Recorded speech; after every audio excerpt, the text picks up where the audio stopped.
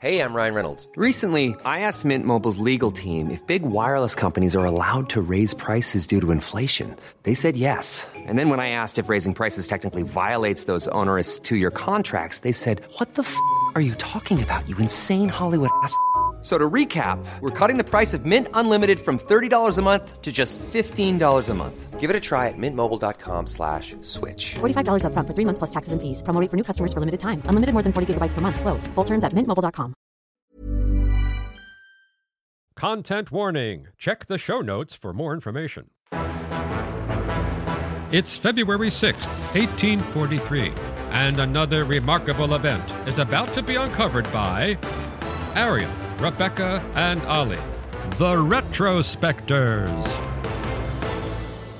When the 19th century American diarist Julia Lawrence Hasbrouck caught the new show making a splash in New York City, her verdict was pretty lukewarm. Quite droll, she wrote, although she admitted their songs were certainly unique.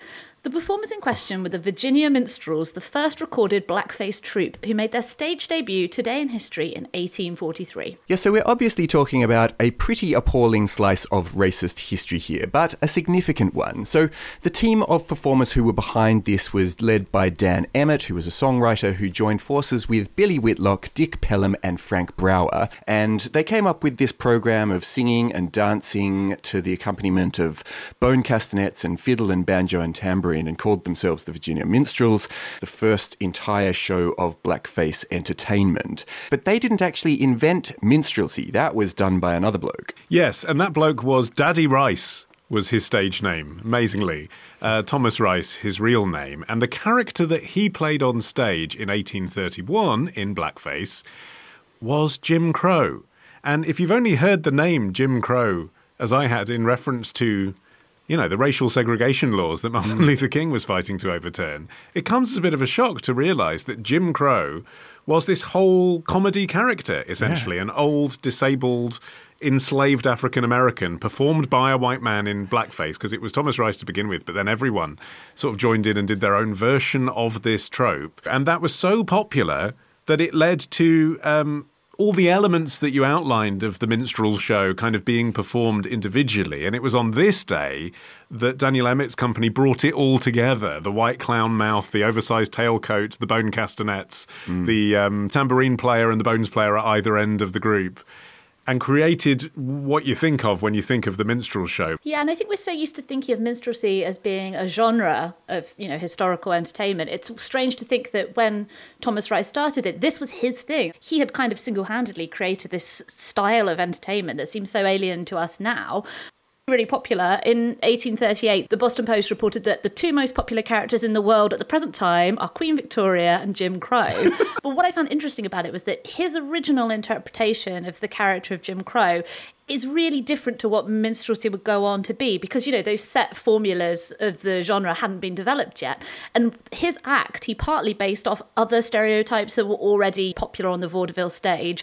So, for instance, you had white frontiersman, the character of like the sort of blustering pioneer was really popular. So the way that the Jim Crow character worked wasn't necessarily completely based in racial humour, and he did strange things with it. This really gets at the complexities of minstrelsy, particularly in the early years. He was in a fairly straightforward production of Uncle Tom's Cabin, playing Uncle Tom in blackface, but it wasn't really meant to be a parody. It was just considered something that was kind of okay to do. And then you've got the character playing a character, kind of like Keith Lemon playing characters, or Edna Everett. Right. The most interesting one I found was that he was in a burlesque version of Othello. Just when you think that there's not a twist on minstrelsy that would be any less acceptable. I think burlesque to us, Othello, everybody. To us now, the outward presentation is so immediately repellent. But if you can look past that, the fact that the black characters weren't real did allow more leeway for performers to push boundaries. When it came to joking, for instance, about white society,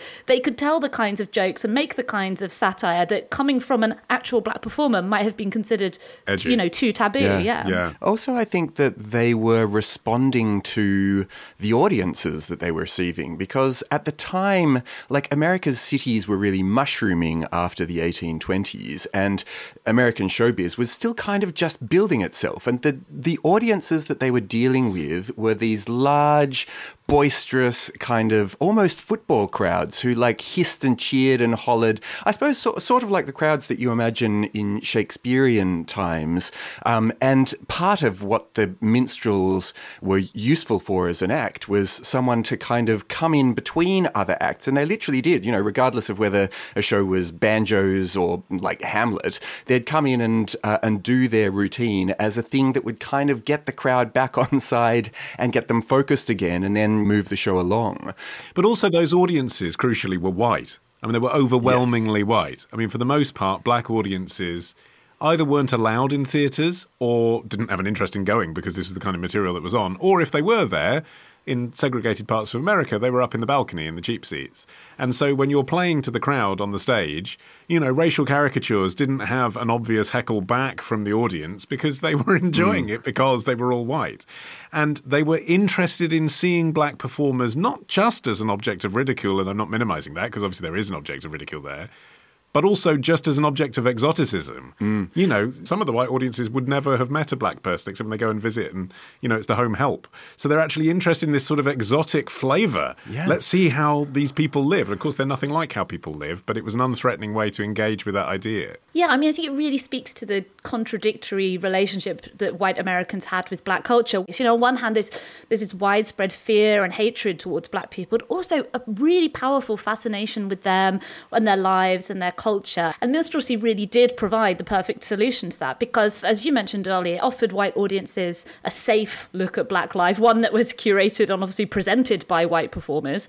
It wasn't actually influenced by black Americans themselves, although there would go on later to be blackface minstrels. Real Negro delineators, they advertised themselves. Yeah, in order to be taken seriously as minstrels, they had to black themselves up in blackface makeup. That is weird. Yeah. Yeah, the most famous one was Burt Williams, who, again, looking back from this vantage point, was obviously such a gifted performer. Like, he was clearly the standout black Broadway comedian of that part of the century.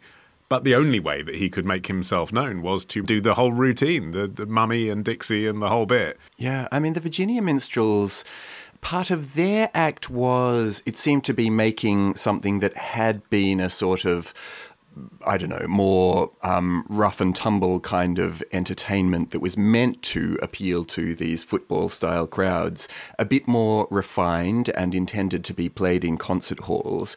And in fact, it was received that way. One critic wrote that it was chaste, pleasing and elegant, and the harmony and skill with which the banjo, violin, castanets and tambourine are blended by these truly original minstrels in their Ethiopian characters is a redeeming feature to this species of amusement. So people were kind of like, actually, it's okay. Like, polite audiences, it's okay to enjoy this. Yeah, well, the name Virginia Minstrels was an attempt to give this style a plantation pedigree, wasn't it? A kind of attempt at authenticity. This is what you'd hear if you went to rural Virginia. And they actually went on within a year.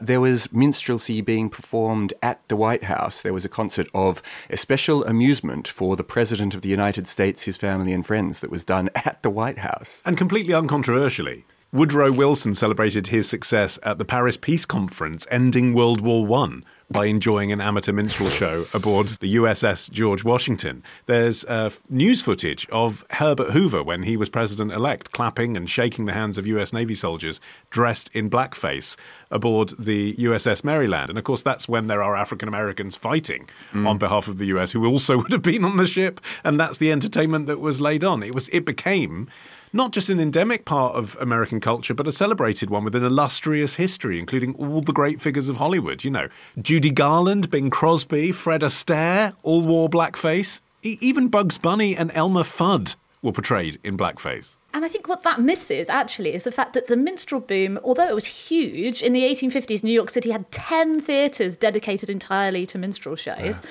But it was actually quite short-lived. And by the 1870s, it was starting to die down in popularity. By 1919, there were only 3 active troupes remaining in the US.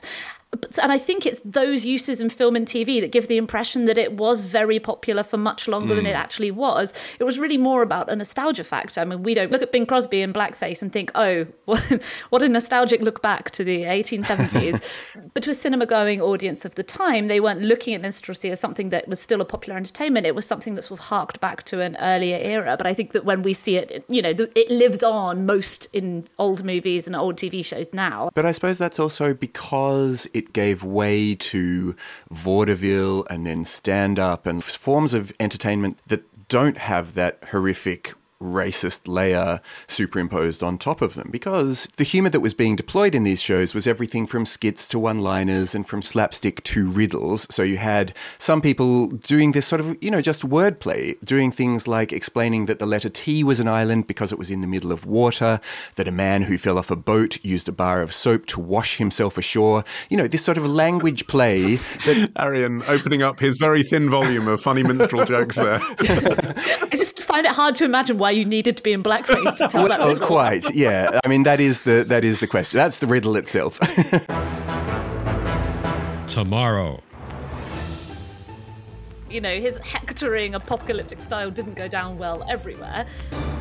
Ditch the ads and get a Sunday episode when you join Club Retrospectors. Subscribe now on Apple Podcasts. Part of the Acast.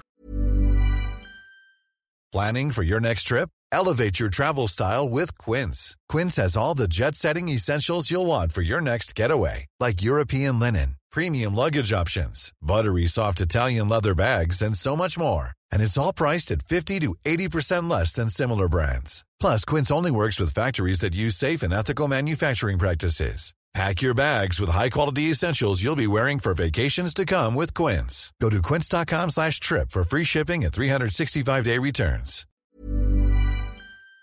Creator Network.